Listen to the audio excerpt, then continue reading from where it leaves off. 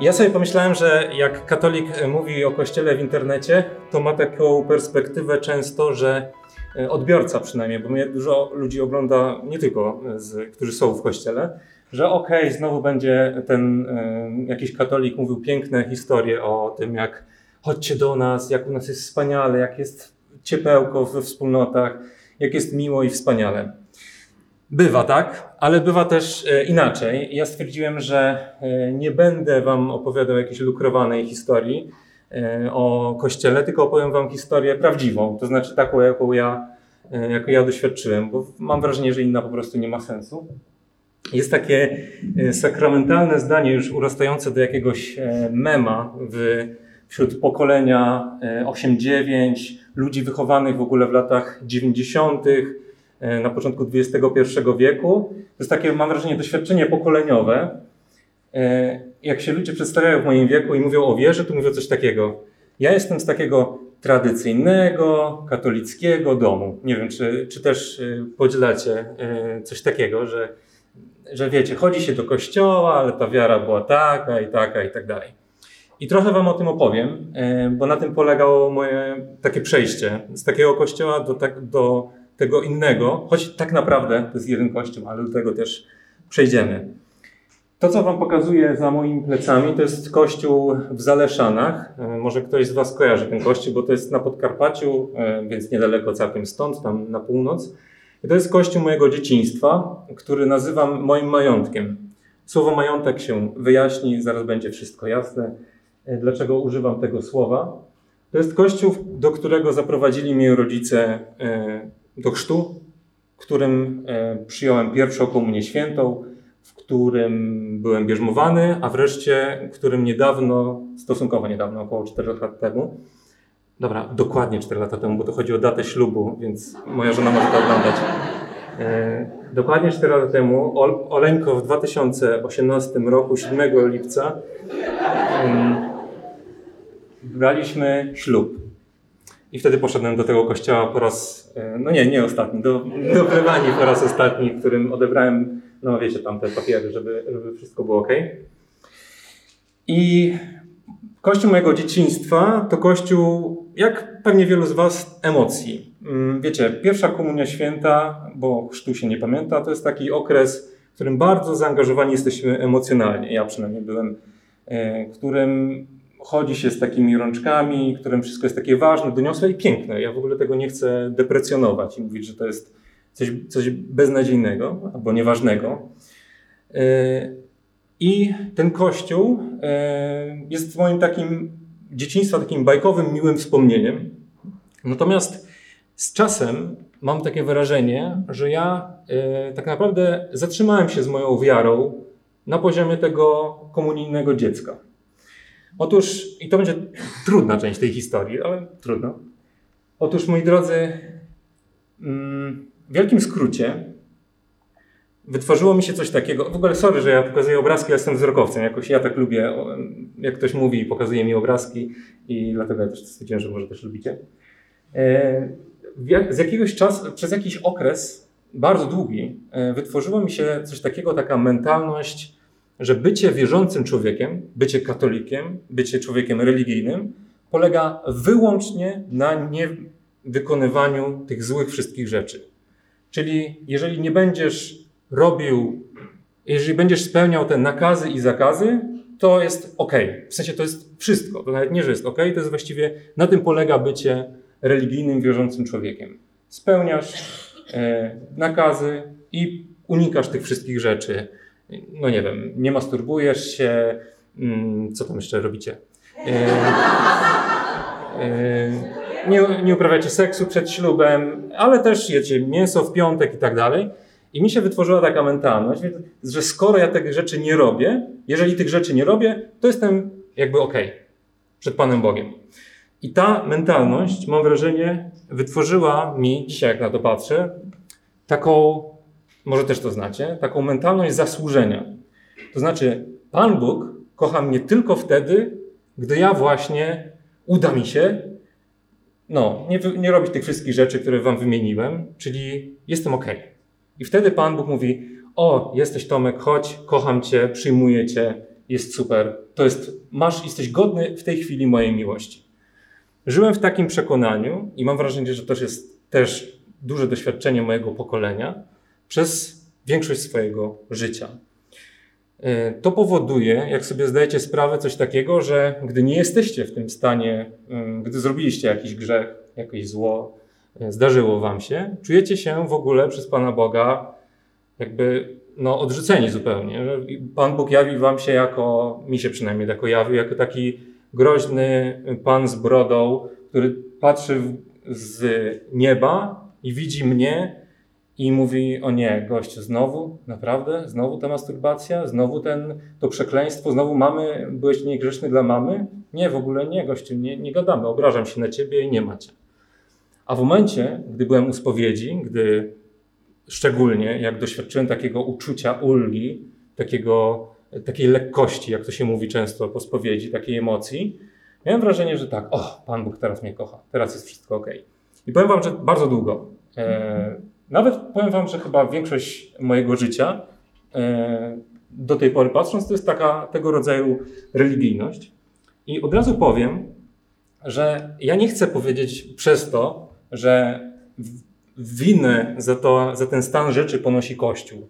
Albo moi rodzice, albo moi księża, którzy mnie prowadzili. Nie. W ogóle im dłużej żyję, tym bardziej mam takie przekonanie, że szukać winy warto najpierw w sobie, bo w ogóle zawsze znajdzie się jakieś okoliczności, na które możesz zgonić. Zawsze znajdzie się jakiś człowiek, który rzeczywiście coś źle zrobił i ten mały błąd tego człowieka jesteśmy w stanie, ja przynajmniej byłem w stanie unieść do takiej rangi, że to jest twoja wina. Ja jestem czysty, ty doprowadziłeś mnie w tym przypadku do takiej religijności. Potem doszło do czegoś takiego jak dziwny bunt. Zaraz wyjaśnię, dlaczego ten bunt był dziwny, bo Kępie Zaleszańskie, w którym się wychowywałem, to była mała miejscowość, dalej jest małą miejscowością w województwie podkarpackim. I ja w pewnym momencie, jak to dzisiaj nazywam, wyszedłem do świata. Czyli najpierw moim światem, tym takim wielkim, wiecie, poza miejscowością, która ma 1000 mieszkańców, stała się Stalowa Wola, to już możecie bardziej pewnie kojarzyć, gdzie poszedłem do liceum, a szczególnie Wrocław, czyli miasto, w którym studiowałem prawo. I to też jest w ogóle ciekawe, dla mnie takie symboliczne, chociaż wiem, że powiem wam kiedyś gdzieś tam, nie pamiętam z kim ja to rozmawiałem, z chyba panem Milcarkiem i top komentarz był taki, że wielki szacunek dla pana Tomasza, bo dopiero w 1 godzinie i 24 sekundzie powiedział, że studiował prawo. I tak się działo. I ten dziwny bunt to był okres w moim też tak, chciałbym się z tym miastem utożsamić, Wrocławiu. Nie będę wam opowiadał, co tam się działo. Zapraszam na moje prywatne, osobiste świadectwa. Jeżeli chcecie usłyszeć moje różne takie zmagania się z trudnościami, także z grzechem, także z uzależnieniami, uznaliśmy z Marcinem, że to nie będzie jakby osobiste świadectwo, chociaż oczywiście jest po części, ale w odniesieniu do Kościoła. I w tym Wrocławiu, w tym świecie, jak to nazywam, zdałem sobie sprawę, że ta religijność, którą mam, zderza się z samymi fajnymi rzeczami. Popatrzcie, tu są dziewczyny, tu są imprezy, tutaj są narkotyki, tu jest alkohol, tutaj jest seks, tutaj jest bycie razem, tutaj jest niespanie całą noc. W ogóle masa przyjemnych rzeczy, takich, które sprawiają przyjemność. Nie bójmy się tego słowa w pierwszym doświadczeniu. To jest miła rzecz. Mam nadzieję, że... No dobra, nie mam nadziei, że wiecie, bo może nie powinienem namawiać was do brania narkotyków. I słuchajcie, powiem wam szczerze, miałem coś takiego, że kurczę, co ja wypracowałem przez kilkanaście lat? W sensie, że ta religijność, to w ogóle te wszystkie właśnie rzeczy, to moje doświadczenia z bycia z Bogiem, w zderzeniu z tymi wszystkimi fajnymi rzeczami, są tylko czymś, co uwiera, co w ogóle do tego nie pasuje. W ogóle po co ja mam no jak? No w ogóle oczywiście, że wybieram te rzeczy i rzeczywiście wybierałem. O tym jest zresztą całe moje świadectwo. Dziwność mojego buntu polega na tym, że słuchając i zakładając różne zespoły postpunkowe, takie jak wiecie, słuchałem takich zespołów jak Sex Pistols, Gang of Four, Joy Division, prowadziłem naprawdę nie przesadzając hedonistyczne życie. Codziennie właściwie słuchałem Radia Maryja. I to jest właśnie taki mój paradoks życiowy. Codziennie słuchałem te wszystkie rozmowy niedokończone, usypiałem przy tych starszych paniach, które dzwoniły z różnymi problemami. I powiem wam, że nawet miałem takie, dobra, chyba za dużo anegdot opowiadam, to może innym razem. Tak? Ale nie, bo boję się, że z czasem nie wyrobię po prostu. No dobra, no to powiem wam o Radiu Maryja. Kiedyś byłem we Wrocławiu, to jest właśnie mój absurd. Prowadzę takie życie, jak wam opowiedziałem. Słucham Radia Maryja i w pewnym momencie organizowana jest wielka manifestacja we Wrocławiu na kilkanaście tysięcy osób. Ja przychodzę na tą manifestację. Byłem jedyny, który miał mniej niż 70 lat na tej manifestacji. Bo oni tam bronili chyba miejsca w jakimś cyfrowym, gdzieś tam, o coś tam chodziło. I ja stwierdziłem, że no ja ich słucham, więc też powinienem ich obronić. Natomiast byłem przyjęty z takim zdziwieniem, żeby nie powiedzieć, że nie jest zrozumiany jako taki prowokator, który chce zrobić tutaj jakieś zamieszanie. Ja mówię, nie, proszę panie, ja was słucham, ja was kocham w ogóle i tak dalej. W moim doświadczeniu osobistym, zderzając to z Kościołem, Radio Maryja, przypominam, to też jest w ramach Kościoła, jeszcze nikt tam nie wyleciał z Kościoła, chciałem to podkreślić. Jak sobie bardzo, bardzo naprawdę nie radziłem ze swoim życiem, rotowałem się też różnymi kapłanami, bo to moje doświadczenie starego Kościoła, ja to tak nazywam, wiecie, nie myślcie, że nazywam to, że to był zły Kościół, a teraz będę niedługo za chwilę dobrym i w ogóle będzie fajnie. Nie, to nic z tych rzeczy. Mam nadzieję, że do tego jeszcze dojdę.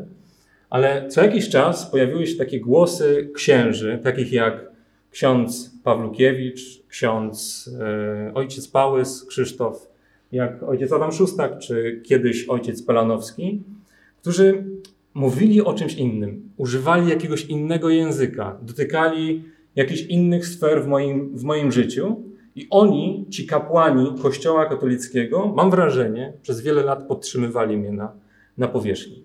Z tych wszystkich 4 kapłanów wybrałem te 2 postacie, dlatego, że na moim kanale jedni nie lubią za to mnie, że mówię o jednym kapłanie, a drudzy za to, że wspominam o tym, że kiedyś kształtował mnie ojciec Polanowski, więc taka mała prowokacja, żeby mieć więcej komentarzy.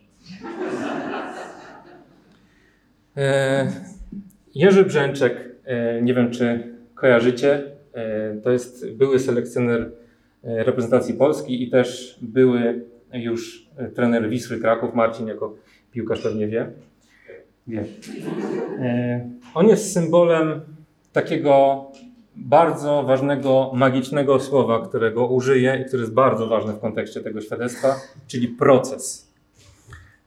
Nie lubię, przyznam wam się, świadectw, dlatego że sam je głosiłem w ten sposób, świadectw, które opisują coś takiego, mniej więcej w skrócie, byłem zły, wydarzyło się coś, jakieś objawienie Pana Jezusa, jakieś dotknięcie, jakieś w ogóle jedno wydarzenie i potem następnego dnia już wszystko, już w Duchu Świętym jestem i jest fajnie. Czyli jakiś fajerwerk, który, przyznam wam się w ogóle, jak jeździłem na początku ze swoim świadectwem, to miałem coś takiego, takie poczucie, że ja muszę dodać. Ja muszę w ogóle, ja nie mogę, jako narcystyczna osoba, ja nie mogę mieć jakiegoś zwykłego świadectwa. Ja muszę mieć super świadectwo. Ja muszę mieć takie, że w ogóle wszyscy mają mi go zazdrościć. I rzeczywiście wymyślałem jakieś tam rzeczy, wiecie, że Pan Bóg, że ja usnąłem, że Jezus spojrzał na mnie z drugiej perspektywy i tak dalej. Żeby było jasne, ja nie deprecjonuję tych rzeczy. One się w ogóle wydarzają. Wierzę w nie. Pan Bóg działa także tą drogą.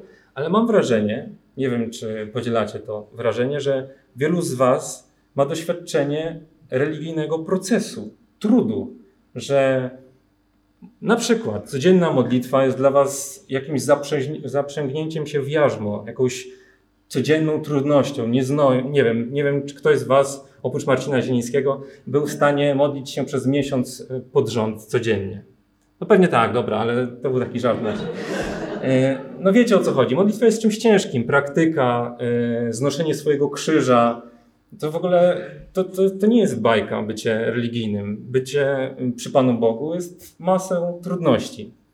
I dlatego proces jest czymś bardzo ważnym, a Jerzy Brzęczek jest dla mnie synonimem, takim symbolem bardziej, lepsze słowo, tego procesu, bo pewnego dnia, moi drodzy, na jakiejś konferencji Jerzy Brzęczek powiedział, że Piotr Zieliński, taki piłkarz, kiedyś będzie wielkim piłkarzem, jeśli coś mu się przestawi w głowie. Dziennikarze się zastanawiali w ogóle, co to w ogóle chodzi, że co się piłkarzowi przestawi w głowie, że w ogóle o co chodzi, co za nieprofesjonalne stwierdzenie. A ja stwierdziłem, że to jest w ogóle nazwanie tego, co się wydarzyło w moim życiu. Czyli przestawienie w głowie. To był, jak miałem streścić to do jednego zdania, to było to zorientowanie się, że mój garnitur pierwszokomunijny jest po prostu dla mnie za mały. Że mam 28 lat, czy tam 27, czy 25, już nie pamiętam. I ja cały czas chodzę w tym religijnym garniturku. Czyli ja mam w ogóle tutaj już poszło daleko, jeśli chodzi o gusta kulturalne, filmowe, intelektualną wiedzę, rozkminy prawnicze, rozkminy filozoficzne. Natomiast religia dla mnie to jest jakiś zespół skojarzeń z tego mojego dziecinnego kościoła. Nie mówię dziecinnego pejoratywnie, bo ważne doświadczenie, ale jednak dziecinnego. Ja się po prostu na tym zatrzymałem. Zorientowałem się, że to nijak przystaje do rzeczywistości. I zorientowałem się, że po prostu widzę teraz te wszystkie rzeczy i się nimi fascynuję, czyli seks, imprezy, narkotyki i tak dalej. Dlatego właśnie, że jestem jak dziecko religijne po prostu. A nie mam doświadczenia bycia z Panem Bogiem, który jest Bogiem żywym, obecnym, relacyjnym. I jak ja mogłem się zafascynować Panem Bogiem, jak ja w ogóle Go odpychałem, jak zatrzymałem się na swoich jakichś tam wyobrażeniach na temat wiary. I to był proces długoletni. W ogóle tak wam teraz powiedziałem, jakby to była jakaś jedna decyzja. To był długoletni proces, który obfitował na przykład w takie wydarzenia, że zacząłem czytać mnóstwo książek teologicznych, zacząłem słuchać więcej konferencji tego rodzaju kapłanów, zacząłem praktykować modlitwę, zacząłem wreszcie niedawno, rok temu, zapisałem się na studia teologii, filozofii krakowskich dominikanów, gdzie po prostu chciałem zorientować się, chciałem podejść do tego uczciwie. Czym jest Kościół, czym jest Pan Bóg, a nie jakie są moje skojarzenia na temat Pana Boga z dzieciństwa. I tym samym, poznając ten Kościół, nazwałem okres na potrzeby tej prezentacji w moim życiu jako Kościół sakramentów. Czyli Kościół, w którym spotkałem się, cieszę się bardzo, że teraz będzie jakaś spowiedź z tego, co słyszałem, ksiądz mówił, bo dla mnie sakrament spowiedzi był po prostu czymś radykalnym, fundamentalnym, w ogóle przełomowym naprawdę. Byłem kiedyś u takiej spowiedzi, powiedziałbym, jak pewnie przeżyliście wiele w swoim życiu, czyli taką byle jaką. Powiedzmy, powiedziałem swoje grzechy, jak zwykle te same. Ksiądz powiedział jakiś taki wierszyk, który mówi do 30 osób przed tobą i 30 po tobie. I jako pokutę, alleluja, 3 razy w wolnym czasie na przykład, nie? I ja oczywiście po tej spowiedzi nie czuję nic, żadnej ulgi, żadnego w ogóle niczego, żadnej lekkości. No i sezon Boże, no fajnie, zaliczone, znowu jakaś tam spowiedź. Ale po tej spowiedzi wydarzyło się, o tym opowiadam więcej na moim świadectwie, ale takie doświadczenie kontemplacji słowa. Miałem takie wewnętrzne przekonanie, to był ten fajerwerk, taki na zasadzie jakiegoś takiego bardziej czegoś rozumowego doświadczenia, że ja muszę zacząć czytać Pismo Święte. W pierwszej kolejności, jak się zetknąłem z tą myślą, to stwierdziłem, że jak znowu naprawdę Pismo Święte, to Pismo Święte, które czytaliśmy przez kilkanaście lat w kościele, w tym Zaleszanach, gdzie ja znowu będę słyszał te same historie o tym synie marnotrawnym, o Jezusie, który uzdrawia trędowatego i w ogóle te wszystkie historie i naprawdę znowu mam to czytać? Ja przecież to znam na pamięć. Ale wówczas, jak po tej spowiedzi, miałem takie nie wiem jak to nazwać, nazwijcie to łaską, cudem, poznaniem, nie mam pojęcia, że ja chcę modlić się tym słowem.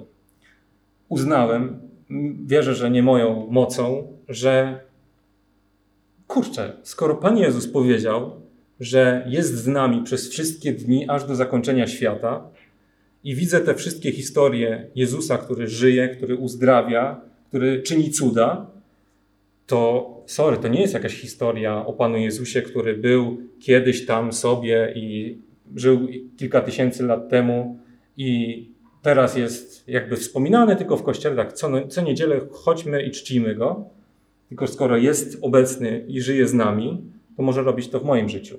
I co zrobił w moim życiu, opowiadam więcej na swoim świadectwie, ale naprawdę czynił cuda. I mówię o tym dlatego w kontekście spowiedzi w Kościele katolickim, szczególnie w kontekście spowiedzi tak zwanej beznadziejnej, po której się nic nie czuje się ulgi, nie czuje się, jakiejś emocji fajnej. Nie chcę deprecjonować tej emocji, to jest fajna rzecz, fajna łaska, fajna, dobra rzecz, że czujemy ulgę i tak dalej. Też nie lubię takich twierdzeń, że wyłączmy emocje w ogóle z życia religijnego. Jesteśmy także emocjami jako ludzie, więc dlaczego mamy je wyłączać? Ale jednocześnie, jeśli mogę o coś was prosić, nie deprecjonujmy tych spowiedzi, w których nie czujemy tych emocji, bo Pan Bóg działa. Pan Bóg działa przez sakramenty Kościoła katolickiego. To jest zdjęcie, które ma być takim przyczynkiem do opowieści na temat Najświętszego Sakramentu i mojej adoracji, ale nie powiem wam nic o tym. Wiecie, tak sobie stwierdziłem wczoraj, bo to jest taka najbardziej intymna rzecz między Panem Jezusem a mną. I jakoś mam takie doświadczenie, takie przeświadczenie, że nie powinienem o tym mówić. Nawet nie mówię tego na świadectwach, ale wydarzyły się w moim życiu dwie rzeczy, które dla mnie były czymś najbardziej osobistym i przełomowym, jeśli chodzi o Najświętszy Sakrament. Mogę tylko tyle zdradzić, że Pan Jezus w Najświętszym Sakramencie towarzyszy mi i mojej żonie Oli. Prowadzi nas niezwykle mocno i nas dotyka każdego dnia. Chciałem wam tylko o tym zaświadczyć. Może kiedyś się tym podzielę, na razie tylko chciałem wam o tym tak opowiedzieć. Znowu sakrament spowiedzi i moja spowiedź generalna. Uwierzcie, że moja spowiedź, powiem tylko tyle. Jaka była moja spowiedź generalna, niech świadczy o tym, co powiedział mój spowiednik, jak tylko usłyszał moje grzechy. Powiedziałem, 40 minut opowieści, płaczę, wszystko ponazywałem pierwszy raz w życiu i on wyskakuje z takim tekstem. Wiesz co, Tomek? Dobra, nie wiedział, że Tomek, nie znaliśmy się. Wiesz co, niektórzy przychodzą na tą spowiedź generalną, tak bez sensu się zapisują, ale to dobrze, że przyszedłeś. Więc stwierdziłem, że już nie dostanę rozgrzeszenia i w ogóle po ptakach. I co tam się działo, to znów osobiste świadectwo, ale najważniejszym aspektem było to, że powiedział mi, że moja historia to jest historia z przypowieści o synie marnotrawnym. Ja jako osoba pyszna, narcystyczna może bardziej wtedy, stwierdziłem, ja byłem tym sprawiedliwym, tym co zawsze był w kościele, zawsze był posłuszny i tak dalej, a ci wszyscy tam grzesznicy gdzieś tam zbłądzili w tym Wrocławiu, oni chodzili na imprezy, ale ja też do kościoła chodziłem.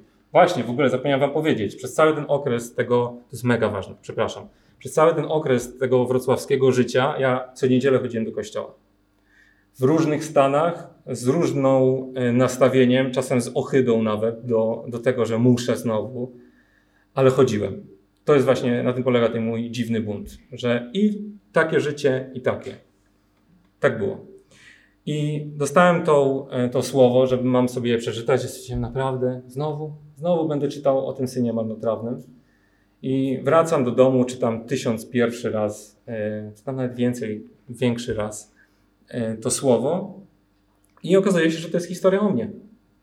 Pewien człowiek miał 2 synów. Mój tata ma 2 synów. Młodszy z nich rzekł do ojca. Ja jestem młodszy. Mój brat jest Kamil starszy. Ojcze, daj mi część mojego majątku, który na mnie przypada. Bardzo długo nie wiedziałem, czym jest majątek w moim życiu. Jak pamiętacie, użyłem go przy pierwszym slajdzie. I ja się nawet, powiem wam, wyspowiadałem w trakcie tej spowiedzi generalnej z mojego majątku. To znaczy powiedziałem mniej więcej coś takiego, jednym z tych fraz tego 40-minutowego elaboratu mojej konfesji było to, że No, proszę ojca, ja byłem taki, miałem taką wiarę, taką beznadziejną, tak chodziłem do tego kościoła. Takie to było powierzchowne, wszystko takie bez sensu i tak dalej. I no, przepraszam. On mi powiedział, nie spowiadaj się z tego, dziękuj za to. Ja mówię, co? Jak dziękuj? Dziękuj za to, bo być może nie wróciłbyś tutaj. Dziękuj za to swoim rodzicom, dziękuj za to, że dostałeś chrzest, bierzmowanie, że do pierwszej komunii zapłacili też, ale nie płacą już tak jak dzisiaj. Wtedy gorzej płacili. Kupiliśmy stół ping-pongowy za moich pieniędzy, ale grałem na nim. No i po prostu mam nie spowiadać się z mojego majątku, tylko docenić, bo wielu ludzi nie ma tego majątku, nie ma do czego wrócić. Żyją, rodzice nie dają im takiego doświadczenia. I to mnie nauczyło takiej właśnie, mam wrażenie, pokory do takiej duchowości, którą mam nadzieję nie odebraliście w ten sposób, że tak, tam wiecie, te babcie, one się tam modlą na tym różańcu, a ja tutaj mam taką poważną relację dominikańsko-jezuicką z Panem Jezusem. Bzdury. Pan Bóg prowadzi tak, jak chce. I co? Ja trochę nie pamiętam, co ja mam mówić, ale... Kościół miłości teraz? Dobra, no... to jest bardzo ważne. To jest... zapomniałbym najważniejszego. Bo ja po tej spowiedzi, jak powiedziałem te wszystkie rzeczy, no to wiecie, jak żyłem w doświadczeniu Kościoła, prawa, mentalności zasłużenia, więc jak wyobraźcie sobie, ponazywałem te swoje rzeczy pierwszy raz w życiu może i zdałem sobie sprawę z ogromu mojego grzechu, ogromu zła, do którego się przyczyniłem i usłyszałem skracając, Pana Boga, że On mnie przyjmuje, że mnie wybacza jak miłosierny ojciec, to stwierdziłem, no nie, takich rzeczy się nie wybacza. No, wybacza się tam mięso w piątek, co tam się jeszcze wybacza? No jakieś tam zapomniałem modlitwy, i takie rzeczy, ale takich rzeczy, których ja zrobiłem, takich się nie wybacza. Tacy ludzie są poza Kościołem. Oni w ogóle nie zasługują na bycie w Kościele. I bardzo, bardzo długo nie mogłem przyjąć tego doświadczenia, tego przyjęcia miłości. Aż uważam, tutaj znów nie będę tego wyznała, dlatego, że ja to mówię, bo teraz to się nagrywa i w ogóle wiecie, ja chcę, żeby to zostało intymne między nami, ludzi, którzy się tu spotykają, ale wierzę, że Pan Bóg zesłał anioła w moim życiu, w wielkim skrócie, moją żonę Olę, której życie, której zachowanie, której miłość sprawiła, że ja przyjąłem miłość Pana Boga. On mi chciał pokazać tym samym, przyjmuję Cię. I powiem wam, że od tego momentu, zapomniałem się przedstawić, nazywam się Tomasz Samołyk, prowadzę kanał na YouTubie, na swoim kanale na YouTubie. I od tego momentu ja dostałem taki strzał Amora, oczywiście metafora, to był strzał miłości od Pana Boga, który mnie prowadzi do dziś, który mnie napędza do działania. To jest w wielkim skrócie, jak znacie mniej więcej mój kanał, to mój kanał na początku to była takie chwalcie mnie, zobaczcie jak jestem fajny. Teraz też jest trochę tego, ale na szczęście dodaję też inne dobre rzeczy. I wierzę, że wszystko, co się wydarza na tym kanale dobrego potem, to jest właśnie wynik tej miłości. Naprawdę, możecie mi wierzyć. Wielu ludziom się wydaje, że jestem jakimś, Marcin pewnie to zna, jakimś kato-celebrytą, który jeździ, opowiada, nie wiem, robi to dla pieniędzy, dla fejmu, żeby go ludzie chwalili, czy coś takiego. Oczywiście nie jesteśmy od tego wolni, mamy takie pokusy, nie ma co ukrywać, że jesteśmy tacy pokorni i zawsze tylko Pan Bóg przed oczami na pierwszym miejscu. Jesteśmy słabymi ludźmi. Natomiast na pewno jest tak, że tą główną motywacją dla mnie jest ta miłość Pana Boga. I w życiu bym się nie chciało, no może do Rzeszowa bym się chciało, bo miałem niedaleko, ale w życiu bym się nie chciało, nie wiem, jechać pod Białoruś niedawno, gdzieś tam do Gdańska. Ja naprawdę mogę was zapewnić, że normalny, jakbym nie dostał dotknięty tą miłością, to w życiu bym nie miał, nie byłbym napędzony do tego stopnia. I od tego momentu mam wrażenie, zaczynałem, wracając, pokazywać na swoim kanale rzeczy bardziej wartościowe, żeby tylko pokrótce. Hospicja perinatalne i hospicja no, te standardowe, które prowadzi Ewa Ligman. Festiwal Życia w Kokotku, festiwal, który pokazuje Kościół żywy, pełen miłości, ale jednocześnie też no, to jest wszystko osadzone. To nie jest takie, że to jest w ogóle jakaś zabawa, tak? Tylko to jest codzienna Eucharystia, adoracja Najświętszego Sakramentu, ale Kościół, wiecie, taki katolicki open air stworzył ojciec Maniura. Fundacja SPES, którą odwiedziłem, która zajmuje się osobami z niepełnosprawnością różnego rodzaju. Leszek i Gabrysia, którzy byli małżeństwem, które się kiedyś rozwiodło, a po latach się zeszli ponownie i teraz prowadzą fundację dla małżeństw, które są w kryzysie.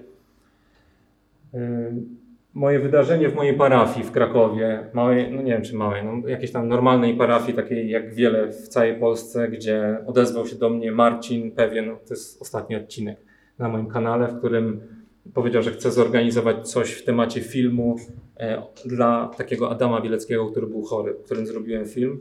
I zorganizowaliśmy, znaczy właściwie ja byłem tam na doczepkę, on z moim proboszczem, z chórem Hesed zorganizował wielbienie w mojej parafii. Zaprosiliśmy mnóstwo naszych parafian i potem zebraliśmy pieniądze, zebraliśmy jakieś ponad 10 000 złotych dla Adama. Wirtualna choinka. Wszystko to jest, co mówię, osadzone w kościele katolickim. Wirtualna choinka, czyli ludzie, którzy zbierają węgiel dla osób, którym tego węgla brakuje. Także prezenty dla dzieci z rodzin potrzebujących w okresie świątecznym. Ksiądz Mirosław Tosza, Stowarzyszenie Betlejem, osoby bezdomne, które stworzyły najpiękniejszy, naprawdę artystyczny dom w Jaworznie. Film o Caritas, tutaj wdowa górnicza, którą Caritas się opiekuje, między innymi siostra Michaela Rak, siostra, która krzewi Boże Miłosierdzie i też prowadzi hospicjum. I to jest ile? Raz, dwa, trzy razy trzy. 9, dzięki. 9 kadrów z moich filmów, a tego jest bardzo dużo i dotknięcie Pana Boga mnie napędza mnie do tego, żeby ten kościół, taki kościół katolicki pokazywać i dzieła tych ludzi, świeckich i duchowych. Wielką łaską było dla mnie spotkanie wspólnoty. Wspólnota to w ogóle kiedyś mi się kojarzyła z czymś bardzo złym w okresie moim przednawrócenia. Naprawdę, gdybym miał do wyboru pójść do wspólnoty katolickiej czy do sekty, to naprawdę prędzej poszedłbym do sekty. Ale i nie miałem, wiecie, ja nie miałem w swoim życiu znajomych przez moje życie, takie, wiecie, relacje, takie płytkie w ogóle. A wspólnota Veraikon dała mi dużo dobrych przyjaciół i odnalazła moją misję. Nazwała właściwie to, co ja robię. Jakby Pan Bóg wierzy, że dał mi przez tą wspólnotę prowadzenie, formację, że twoim mottem powinno być to, co Jan Chrzciciel powiedział, potrzeba, by On wzrastał, a ja się umniejszał. Czyli Jezus, żeby wzrastał, a ja, Tomek, żebym się umniejszał. To jest w ogóle słowa Jana Chrzciciela, który jest patronem tej wspólnoty. I teraz się trochę zorientowałem, że zacząłem znowu koloryzować, że to jest takie, w ogóle znalazłem przyjaciół i w ogóle wszystko jest okej. Nie, chciałem wam powiedzieć, że i tu są ludzie, żeby nie było, którzy popełniają błędy, nawalają, są irytujący, są rano męczący, chrapią w nocy, nie wiem co jeszcze, no, robią złe rzeczy i są wkurzający. Nie chcę tworzyć takiego obrazu jakiegoś kolorowego, sielankowego kościoła, w którym wszyscy są święci, bo jakbyśmy byli święci, to byśmy byli już w niebie, a my jesteśmy tutaj do uświęcenia. I w mojej wspólnocie też, pozdrawiam was wszystkich, też są ciężcy ludzie, z którymi dzieła się prowadzi naprawdę czasami bardzo ciężko i nieznośnie. No ale właśnie po to potrzebujemy Jezusa, bo po to potrzebujemy Boga, po to potrzebujemy Kościół katolicki, żeby się uświęcać, żeby był ten Kościół czymś, nie wiem jak to nazwać, co nas prowadzi, co nas w ogóle daje nam lekcję pokory i posłuszeństwa. Jakie są wnioski? W ogóle ile jeszcze mam czasu? 15 minut? Super, wow, to się fajnie wyrobiłem. Czemu godzinę? Wnioski moje są krótkie, bo to już będzie prawie koniec. Okazało się, że Jerzy Brzęczek z tym wiecie, przestawieniem w głowie, to on tego nie wymyślił, tylko już dawno to w Piśmie Świętym jest, czyli metanoja, przemiana umysłu. To, co się stało pewnie Piotrowi Zielińskiemu, bo już gra dobrze. I to, co wydarzyło się prawdopodobnie też mi.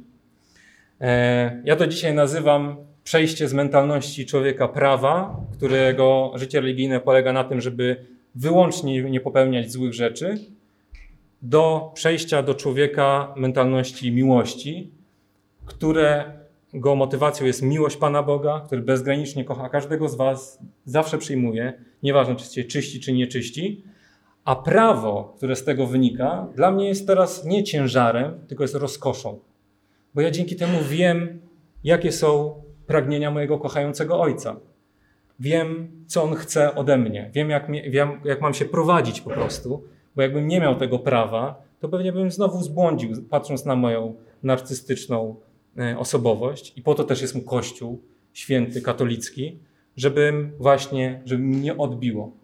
I dla mnie bycie w Kościele, i dla mnie bycie słuchaczem prawa Jezusa, prawa Boga jest czymś teraz lekkim i przyjemnym, a nie przyjemnym złe słowo, lekkim. W sensie ja dziękuję, bardziej mam wdzięczność za to prawo, niż jak wcześniej za jakieś obciążenie, że to jest w ogóle jakiś ciężar nie do uniesienia, nawiązując do Biblii. Ważne w moim życiu, więc metanoia, knowledge, dokładnie.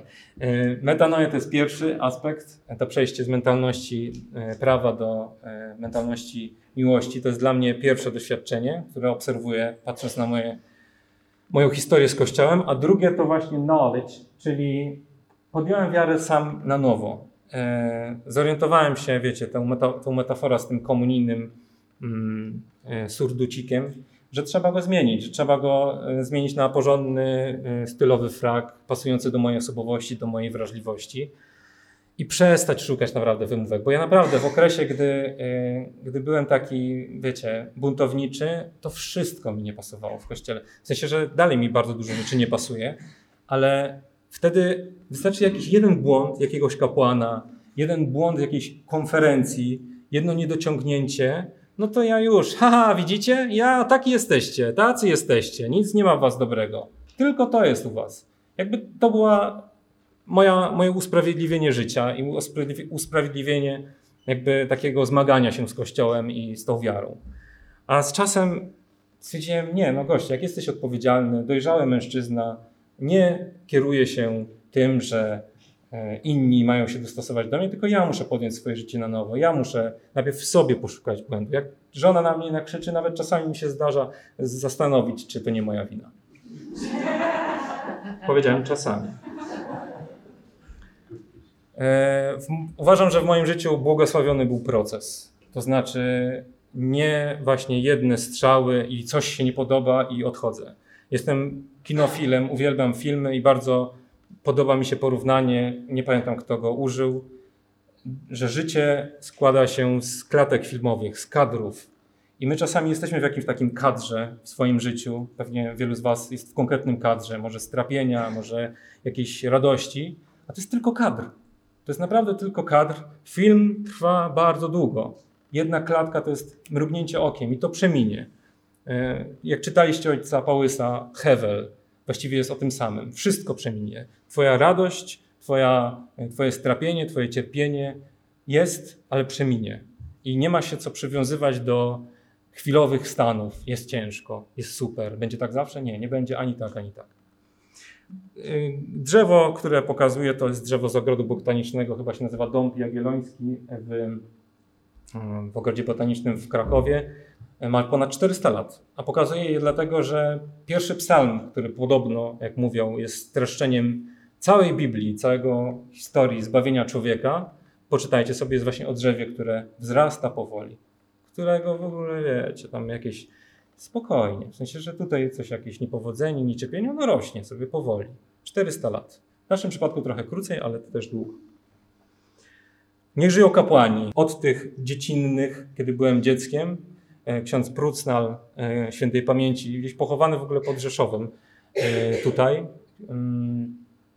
Wszyscy księża, których wymieniłem, byli dla mnie bardzo ważni. Ale znów, jestem fanem mówienia o księżach, że popełniają błędy. Nie jestem, mówiąc, niech żyją kapłani, chwała kapłanom i niech będzie uwielbiony sakrament kapłaństwa. Nie chcę jednocześnie powiedzieć, że dla mnie ksiądz nie jest do krytyki, jego zachowanie. Oczywiście, że jest. Dla mnie antyklerykalizm i klerykalizm to są dwie choroby. Jedna choroba klerykalizmu, czyli ksiądz na pewno suspendowany Woźnicki, który mówi, że jeśli chodzi o toaletę, to kapłan jest na pewien sposób pierwszy przed staruszką, czyli że z jego bycia, samego faktu księdzem wynika to, że on ma większe prawo. Weronika Kostrzewa w rozmowie ze mną już jakiś czas temu powiedziała, że kiedyś byli na jakimś grillu i rozdali wszystkim talerze, ksiądz też był tam na tym grillu, wszystkim rozdali papierowe, a księdzu normalny. To jest dla mnie taki klerykalizm typowy, bo co? Bo ksiądz nie może na papierowym? Dlaczego? No i druga to torba, nie wiem, nie rozumiem tego napisu, ale też nie. Uważam, że uratowało mnie, że jestem tutaj, posłuszeństwo Kościołowi, bo było naprawdę bardzo trudno wiele razy i wiele razy, latami wręcz miałem poczucie, że to jest bez sensu, że Pan Bóg nie działa w tym Kościele, że nie udźwiga takiego przypadku jak ja.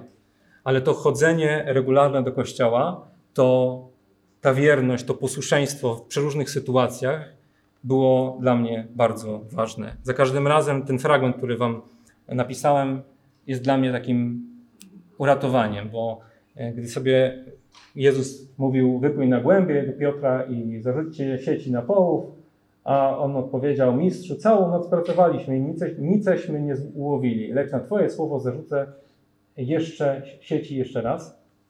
Coś takiego. I ja zawsze miałem coś takiego, że nie, dobra, to już Panie Boże, ja już rzucałem te sieci, ja już nie będę próbował w tym Kościele. A później słyszałem jeszcze raz. Więc jak jest źle, jak jest beznadziejnie, jak chcesz odejść, jak chcesz się zgorszyć, odpowiedź jest jeszcze raz. Nie znaczy to, że mamy tkwić uważam, to jest moje wyznanie, nie mamy tkwić w manipulatorskich, chorych relacjach z księżmi i tak dalej i mamy się poddawać jakiejś przemocy. Nie, absolutnie nie mamy się z tego uciekać i uwalniać, ale mamy być wierni Kościołowi katolickiemu, posłuszni mu, taki jaki jest, temu z tradycją apostolską. Kontrowersyjne, wiem, przepraszam. Wierzę w jeden święty, powszechny apostolski Kościół, to jest ostatni slajd. Wierzę, że Kościół jest jeden, że w tym Kościele jest i Marcin Zieliński, i ojciec Dominik Chmielewski, i Bractwo Świętego Piotra. Wierzę, że jest święty, bo święty jest Bóg, Jezus Chrystus, który go założył. Wierzę, że jest powszechny, czyli katolicki, czyli dla wszystkich. Katolicki, czyli powszechny. Nie, że zrobisz checklistę rzeczy i dopiero teraz jesteś u nas, tylko ma pełnię środków zbawienia dla każdych z nas, niezależnie czy jesteśmy w wielkim gnoju w naszym życiu, czy w wielkim uświęceniu naszego życia. Jest powszechny i jest dla nas uzdrawiający. I to, że ma pełnię środków zbawczych, nie oznacza, że z samego faktu, że tu jesteśmy już zbawieni, tylko że one są do podjęcia, że te sakramenty, te środki, narzędzia, które są w Kościele, które działają, dają nam najlepszy sposób, żeby się zbawić. I Kościół apostolski, czyli chwała Kościołowi, który ma tradycję, który jest kontynuacją apostołów, biskupów, którzy też bywają trudni, ale których kocham i chciałem to wyznać publicznie do kamery. Niech będzie uwielbiony Pan Bóg w Trójcy Jedyny w Jego Kościele Świętym Katolickim. Dziękuję.